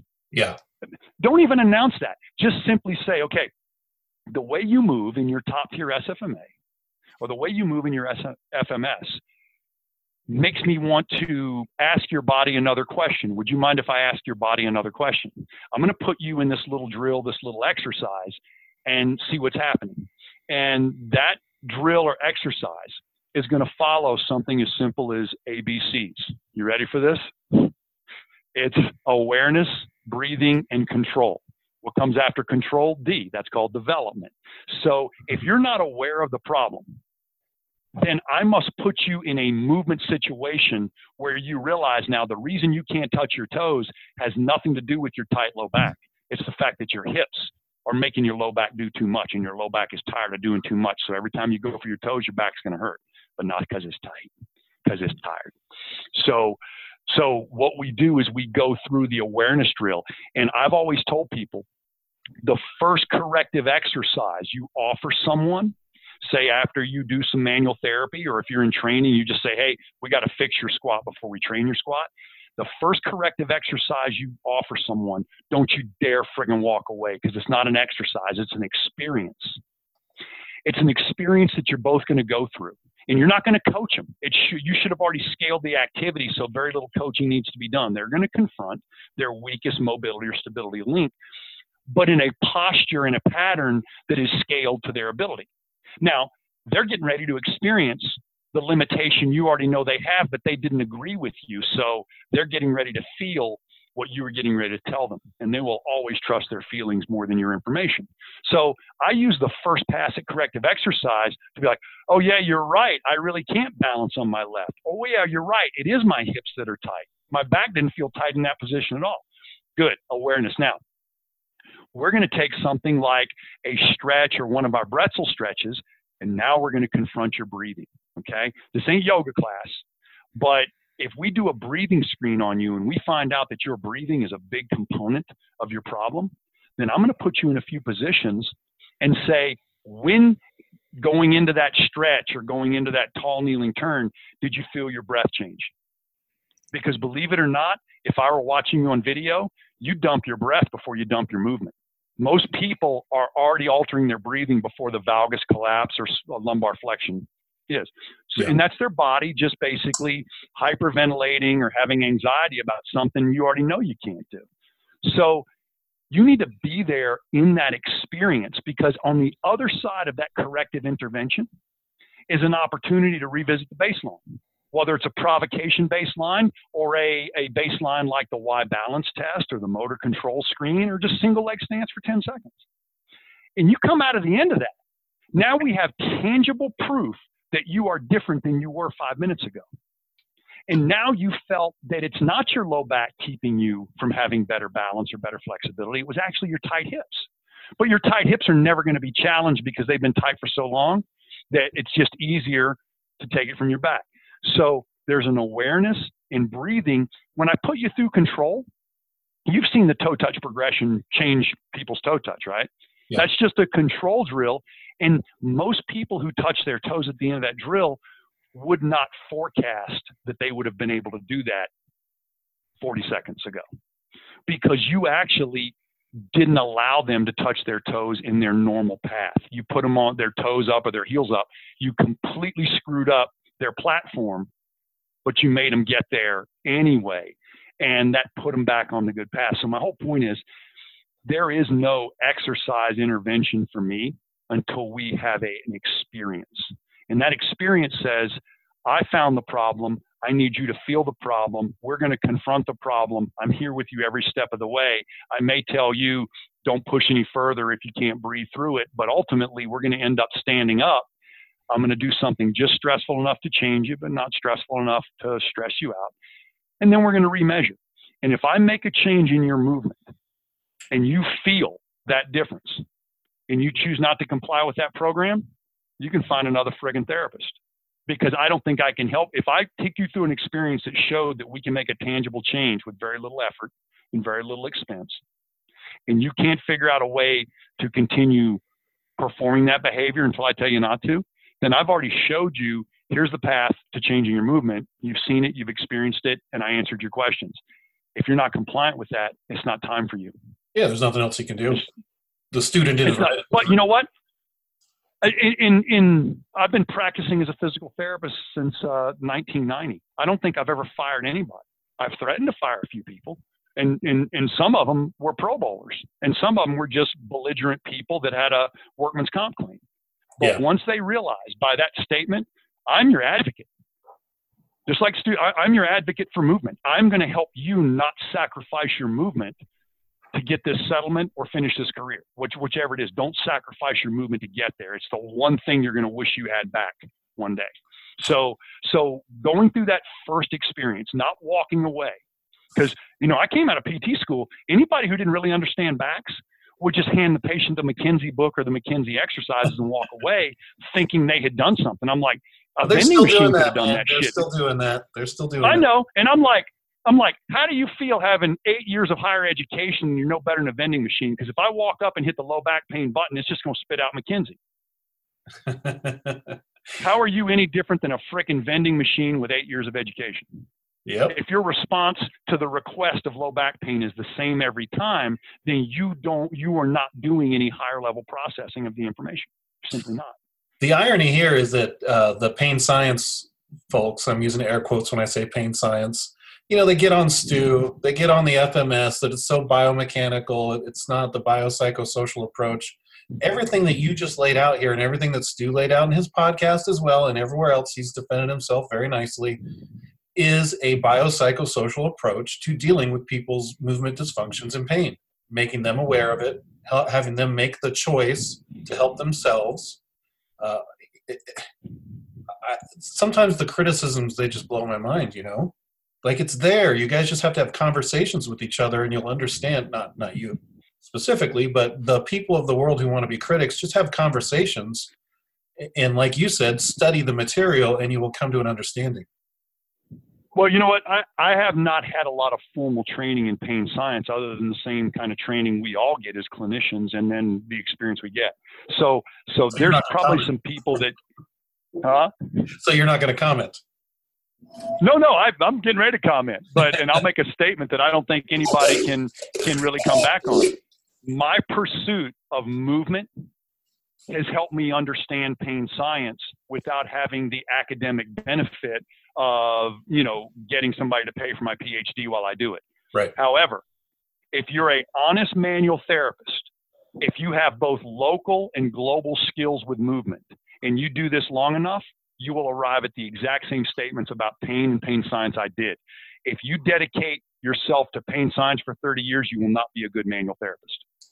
Ding, ding, ding, ding, ding. Yes. There you go. Absolutely. So pain science without a competent manual therapy intervention process that has both local and global skills makes you think that everybody who's not getting better needs pain management. And that's why we got a freaking opioid epidemic.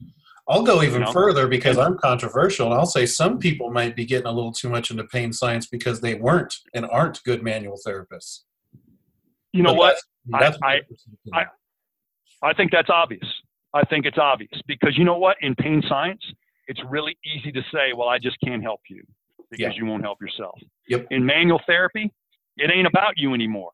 I'm going to get you better in spite of your friggin' self. and then I'll show you how I did it so I can convert that to something that's more independent and sustainable. One more dark specter in the room, and that is Feldenkrais. No one wants to talk about Feldenkrais except for how awesome it is, but every time I ask a patient, they have no idea. The clinicians that are borrowing Feldenkrais but not actually studying it, that's an issue for me personally.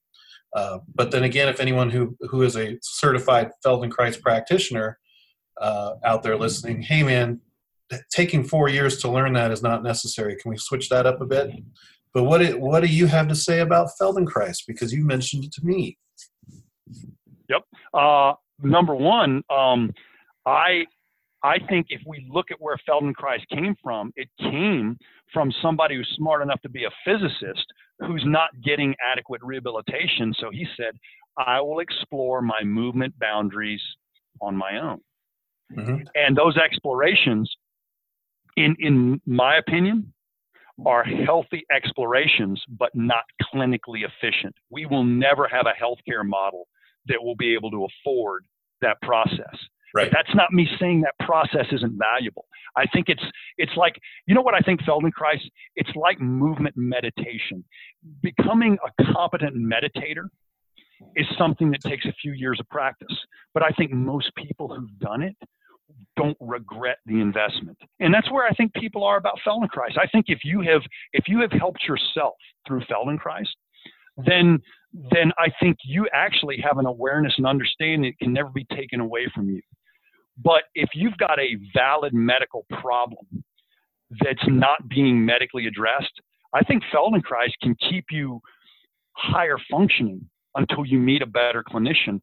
But I think that Feldenkrais has been embraced more so by non-clinicians, and they're actually getting success simply because they're listening to their patients and they're not rushing to discharge them before insurance quits paying. They're simply invested in these problems. And the only thing is, I'm not quite sure the relationship needs to last that long. It's not like you're getting a black belt, right? I mean, so I can only criticize Feldenkrais for not having an objective baseline globally and locally, but I can also commend them because when somebody who practices Feldenkrais, whether they're a clinician or not, helps you get better, and you spent, years in rehab and didn't, I'm not quite sure we can be mad about that.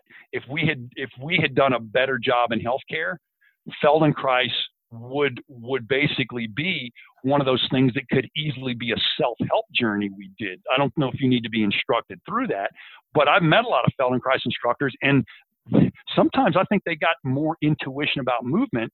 And then when I start saying, man, I'd love to screen these people before and after, they think I'm trying to disprove their method. I'm not.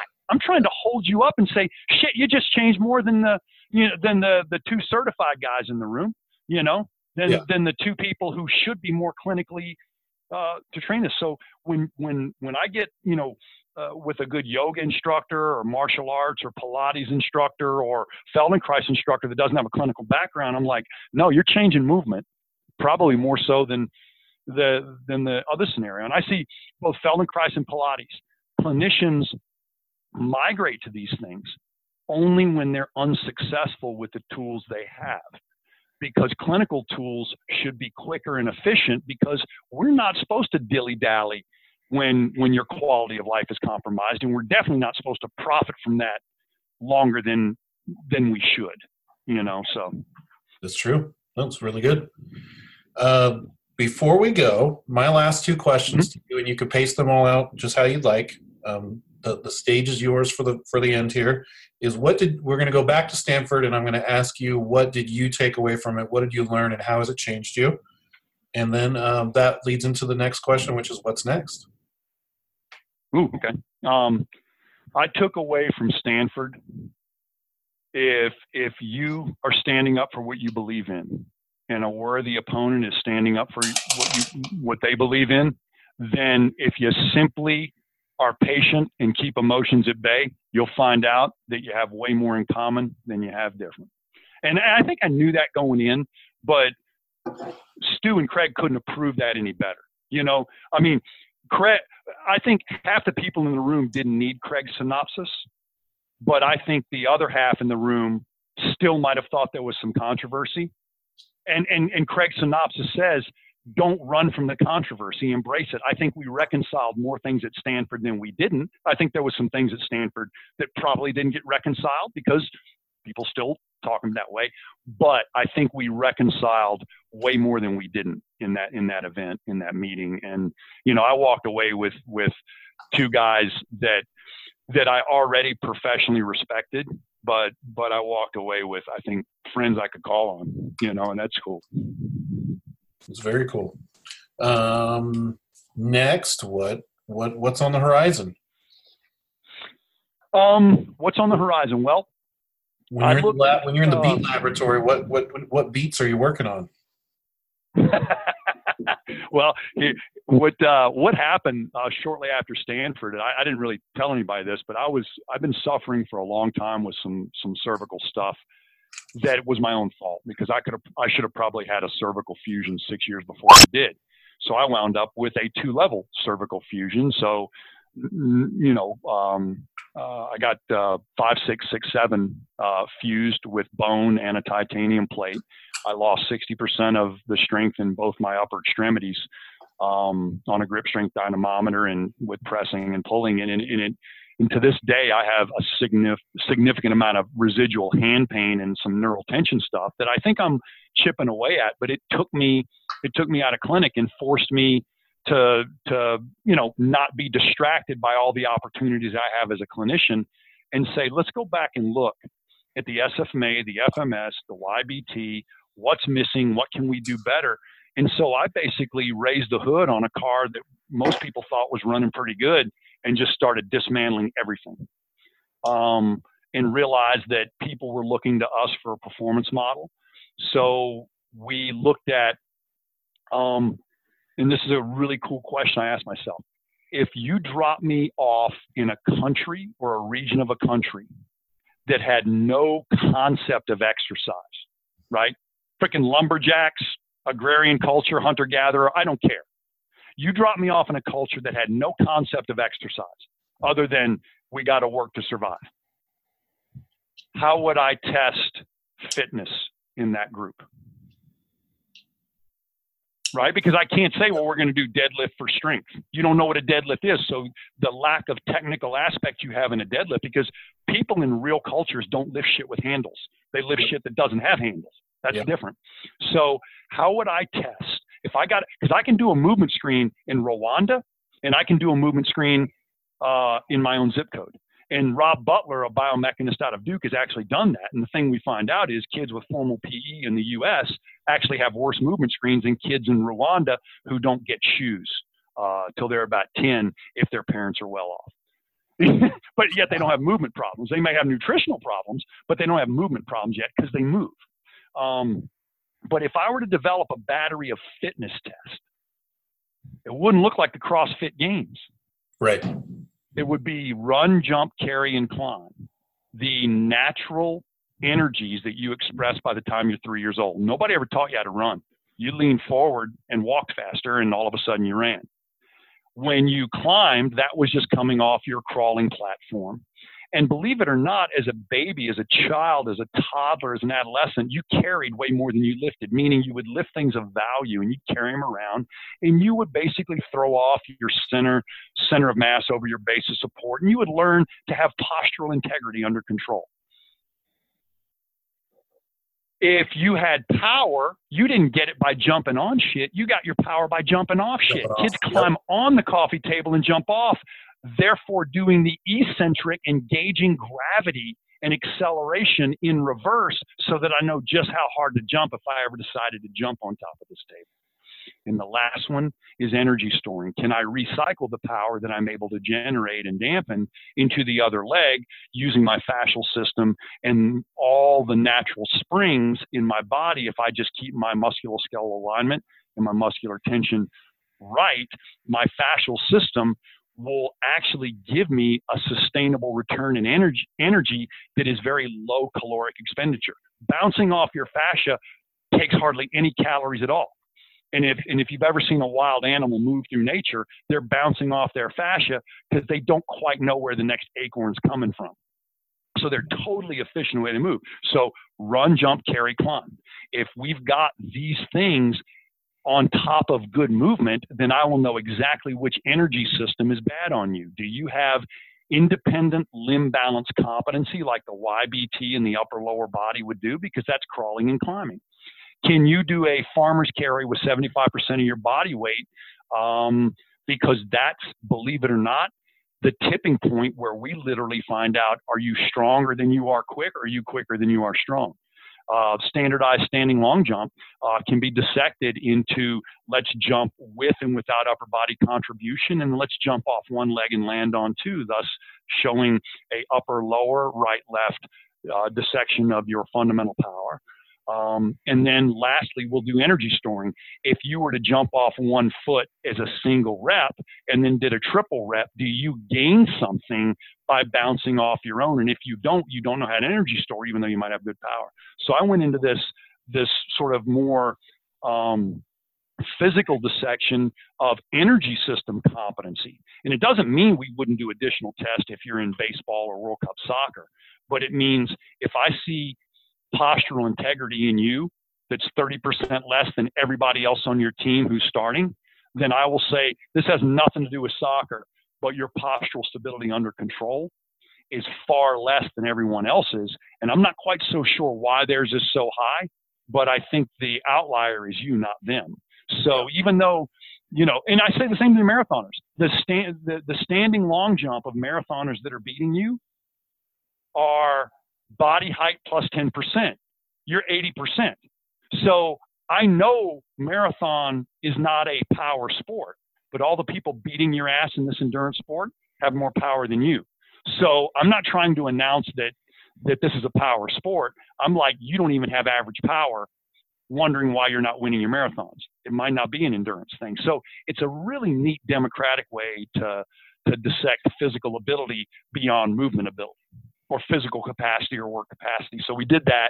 And then I went back and looked at all our corrective exercises and said, oh my gosh, if I apply this ABC, this awareness, breathing, and control, that's the difference in what my instructors are doing and some of the things that people who think they're doing a corrective are doing. We're doing the same move, but it's the way we progress you through that move, the questions we ask and the observations we make that really create the teaching moments, whether they be conscious or subconscious, that help you change yourself. So I dissected two things. I went back into our corrective exercise and dissected that and said, I think we can get there quicker. And then I looked at strength conditioning and said, I think we need a little bit more of a linchpin between the movement screen and, hang cleans. I think we could have one more step that would really inform you as to, should I be training this energy system against that? And so I think that when we get our data in, we're going to have both gender and age appropriate levels of fitness that you could achieve, but we can also run these independent baselines on MLB, NHL, Navy SEALs, and NFL players, because you might be surprised at what they do in a physical task that's not specific to their skill. And that's a very, very good way to approach it, especially if we're going to design things in the weight room or design physical things that aren't necessarily skill drills, but we think you got a physical capacity issue. Because a lot of people hit a 400-pound squat, and what's the next goal? Well, I guess we'll go for 5. There's no data to say that, Ray Lewis would have been a better linebacker if we'd added 100 pounds to his squat. I don't think his squat had anything to do with it. I think his squat can be low enough to be concerned, right? If he can't squat 100 pounds, we got a different problem. So I've tried to approach everything we've ever done from a non-failure strategy, meaning I'm not saying how good you got to be. I'm going to tell you how bad you can be and still not abnormal. I'm going to tell you how much your movement screen can suck before it's a problem. This is how much your carry can suck before we can measure a problem. This is how much your balance can suck before we measure a problem. This is how much your flexibility, your joint range of motion, your grip strength can suck before we worry about it. That's a vital sign, not a performance issue. Absolutely. Especially in these performance issues like special forces and all the way back to patient number one example, grandma at Disney World. That's it. It's not my job to put you on my agenda. It's my job to find your weakest link. If it is physical, connect your brain to that, and then make you independent and sustainable as quick as I can. If it takes a year, no apologies. If it takes a week, no apologies. I'm going as quick as my abilities will let me go, but don't think I'm not always trying to go faster for you. What an amazing time to be alive, man. This is exciting. This is awesome. I'm excited. I got goosebumps. No, it's good, man. And sometimes I think we professionals need to unplug our stuff from the professional chatter and just go back and say, okay, what are your principles? What do you believe? That after I wrote the movement book, I really started listening to Simon Sinek. Start with why, leaders eat last. And I distilled all the FMS principles down to 3. Move well, move often. That's number 1. There's got to be a qualitative mark before we start discussing quantities. There has to be a qualitative mark. Number 2, protect before you correct before you develop. That means I've got to announce the things that will make you worse before I try to employ the things that could make you better. I simply do. Remove the negative is always a good place to start, whether you're a strength coach or a physical therapist or a chiropractor. And the last is, if that shit's working for you, systematize it. Meaning, if well before often works and protect before correct and correct before develop works for you, systematize as much as you can and leave the rest to individual analysis. And so those are our 3 principles. And no matter how much we get in the weeds, I go back. Do we have a qualitative standard before we have a quantitative standard? Are we announcing the things we should remove before we're trying to add something? Are we correcting the qualitative thing before we develop the quantitative thing? And it's put me on point. And it's simply not going to more courses. I've done that. I've read a lot of books, but just like you and I have talked about, and you've actually done a little bit of professional work from a duck blind, and I'm actually sitting in a deer stand right now. It just happens to be 12 by 12, and it's a sniper tower office where I have a dry erase board. And getting out here and unplugging from the clinical drama and all the people who are publishing or perishing or something like that, and just simply thinking about your body of work and where you can improve it. is a healthy drill. It's a very healthy drill. And sometimes the mirror is a hard thing to look in. So yeah, totally. I even in this Facebook group, the Forward Thinking Chiropractic Alliance, which we're getting close to 7,000 members. On Fridays, I ask them to tell me what's good in their lives, the members, and we don't want any shop talk. And it's just an exercise in gratitude, and that gratitude can generate more reflection and then more progression, in my opinion. So I always try to push people towards gratitude, especially in these areas where you put so much energy into taking care of people. You've got to unplug, and then you've got to reassess where you're coming from and why you're doing it, and remind yourself all the time. No, that's exactly it. Well, I'll give you my gratitude real quick. Yesterday, my wife and I went to the local elementary school where for the last 2 years we've been volunteering. Gray Cook is a PE teacher every Thursday during the school year for the last 2 years. That's awesome. I don't get paid. Danielle, my wife, is a certified kettlebell instructor, way better athlete than me. We show up. I got preschool through 8th grade in a small school in our community that's a private school, and it's mostly run by teachers that could easily retire and probably have retired from the public school system, some working for minimum wage simply to have that kind of school here. And it's a really good school. It's a community-based school, and I love it. And they got a gymnasium, but they don't have a PE teacher. As a matter of fact, other than the janitor, I'm the only male on campus sometimes. Yeah. Mm-hmm.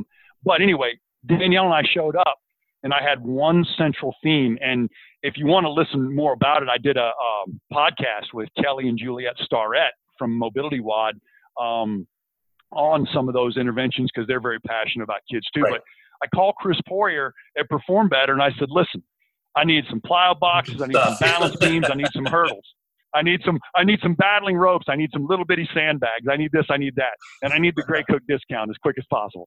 And Danielle and I donated this equipment, and we simply started one day a week running an American Ninja Warrior obstacle course, age appropriate.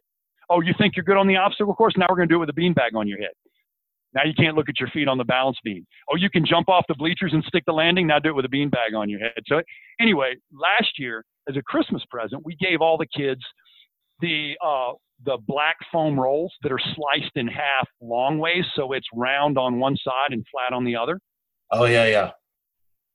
Yeah, you walk on the log for a minute, and then you walk on the balance beam for a minute, or the wobble board for a minute. But anyway, I'm taking the kids through this. Well, it's a private school, so I say, all right, everybody's shoes and socks go off. If I was in a public school, I'd already have to budget for 4 pounds of hand sanitizer and deal with the mom that wanted a kid to wear a helmet on the balance beam.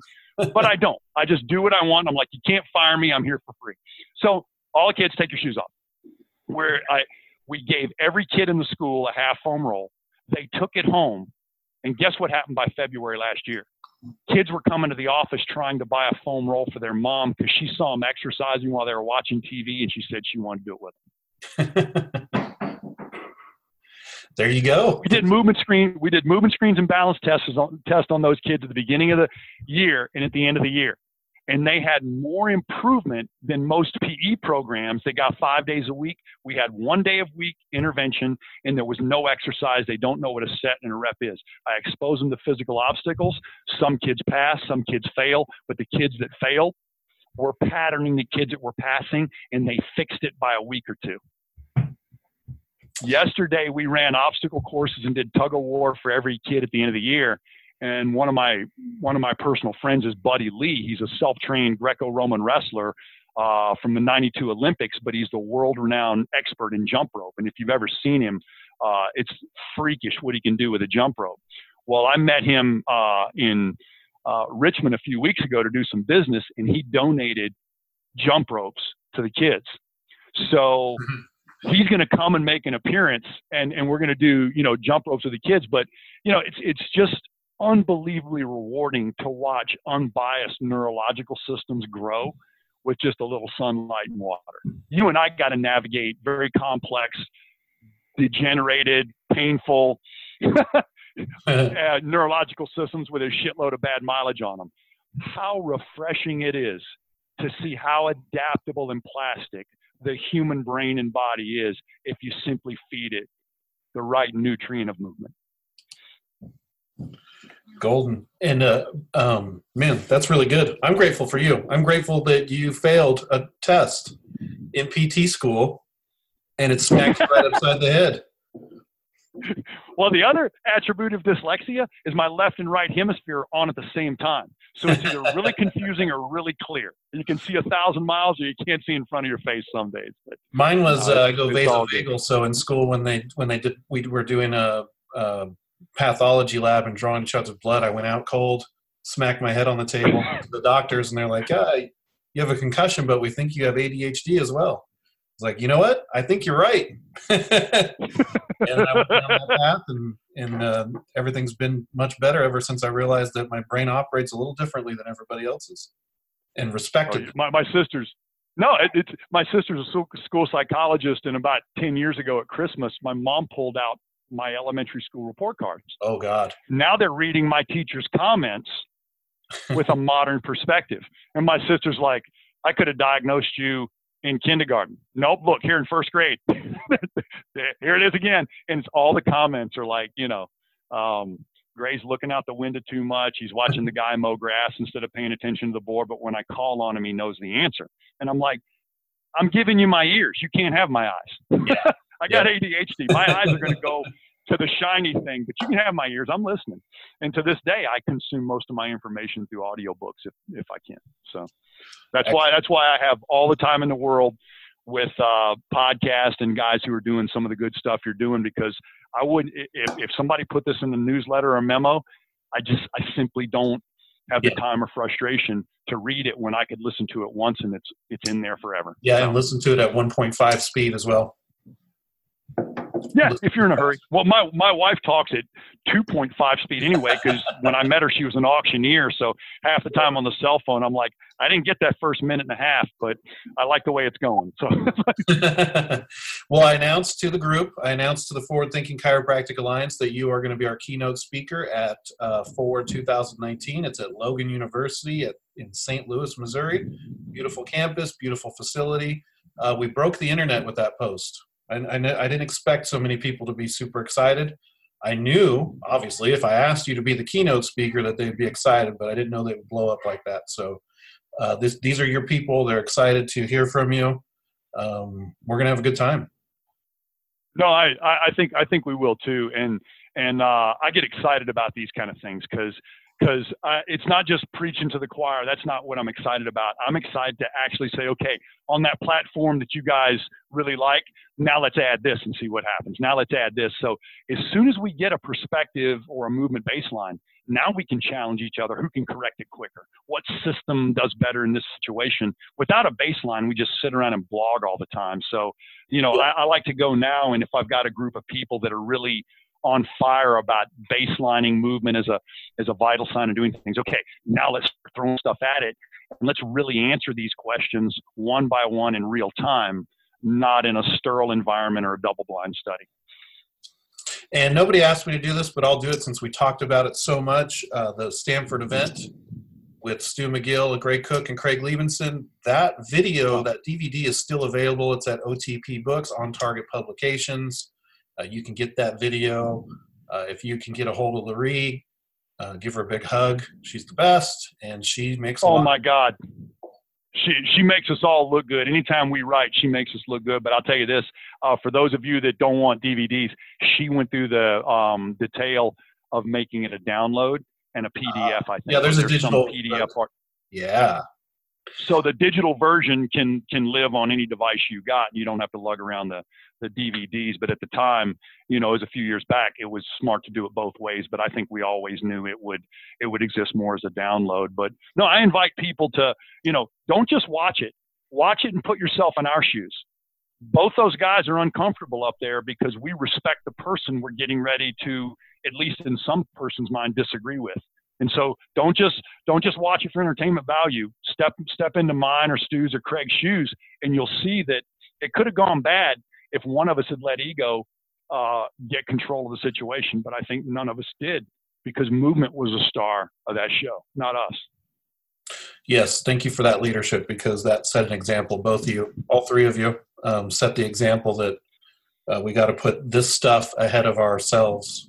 if we're going to do what really matters most, which is taking care of people, saving lives, as they say. Yep. Let's do it again, man. We'll create more fun as we go. I'm sure we're going to create some questions from this, and I'll send you some questions if you get some good ones along the way, and let's do it again. All right, and I'll send one out to your group, and we'll let a bunch of people talk about this before we reconcile it. You know the statement, proximal stability gives rise to distal mobility? Yeah.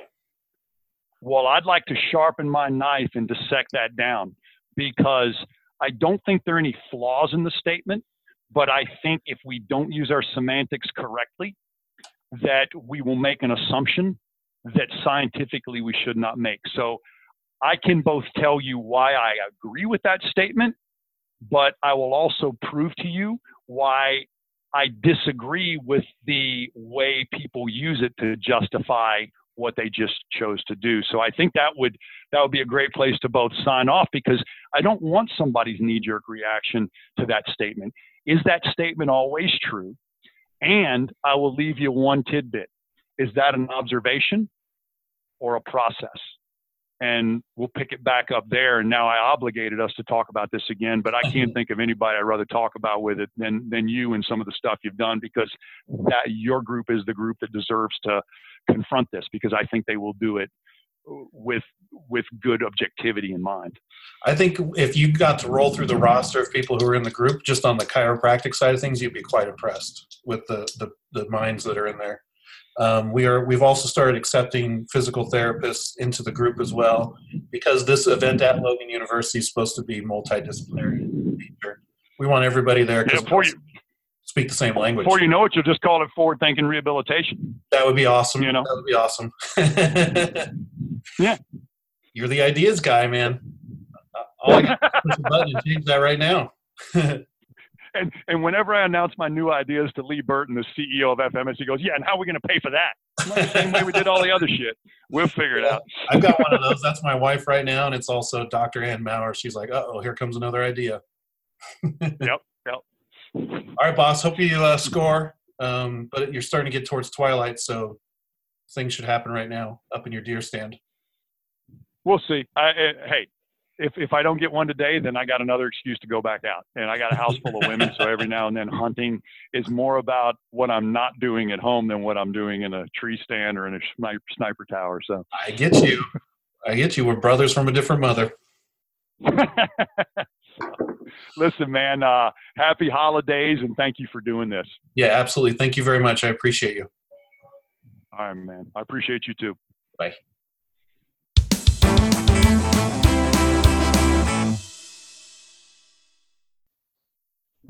Yes, that was Gray Cook, everybody. And now it's time for the Pain Zone finish. Dun, dun, dun. However, a mild note of irony is that when it comes to podcasting with Gray Cook, we are not finished. Gray wants to do a series, and each series is probably going to be predicated with a small challenge to the audience.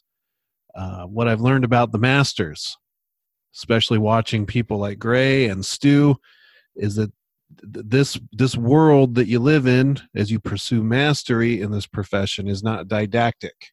You do not sit there and receive information, download it into your lovely brainstem, and then all of a sudden, voila, you're a master. It's application, trial and error, 2 steps forward, 1 step back. And it's when you get involved and you do things and you show up to events and seminars and symposiums and meetups and heck, even coffee with somebody, you show up ready to put some work in. So I think this question that Gray sort of proposed at the end about proximal stability giving rise to distal mobility is a test of you FTCA members and listeners out there to see what you got in response. So on our Facebook group, the Forward Thinking Chiropractic Alliance, we're going to pose this question. I'm going to set up a little survey device so that you guys can respond with some thoughtful responses to what Gray Cook is asking you to to think about with his final question there in the podcast. Also, one more time before we head out, the Forward 2019 is our big annual event, Forward Thinking Chiropractic Alliance. Greg Cook will be there. I can't even list all the speakers that we have that are scheduled to be there, but it is multidisciplinary in nature: chiros, DCs, athletic trainers, if occupational therapists. We are trying to bridge a gap here casually. We're not here to cut red ribbons and make a big political statement that we're all one family. We're not going to make a "We Are the World" video for everybody to hold hands and sing. We're just going to hang out, and we're going to listen to people like Greg Cook, and then we're going to listen to people like Brett Winchester, and then we're going to listen to people like Annie O'Connor, author of A World of Hurt. We're going to listen to pain science people, Feldenkrais people, motivational interviewing, different approaches and procedures and thoughts and directions on how to take care of people the way we do, and do it the best way that we think we need to do, which is the evidence-informed and responsible approach to care that the Forward Thinking Chiropractic Alliance stands for. So if you want to look into Forward 2019, I don't even think we have a website launched yet, but we do have a Facebook events page. It's called Forward Chiropractic Events. And on Forward Chiropractic Events, you can like that page, and you can follow, and you could read up on all about Forward 19 as things develop. Other than that, this podcast is over. I hope you enjoyed my interview with Greg Cook, and look forward to more of that, and look forward to more great guests as Forward, the podcast of the Forward Thinking Chiropractic Alliance, continues. Take care.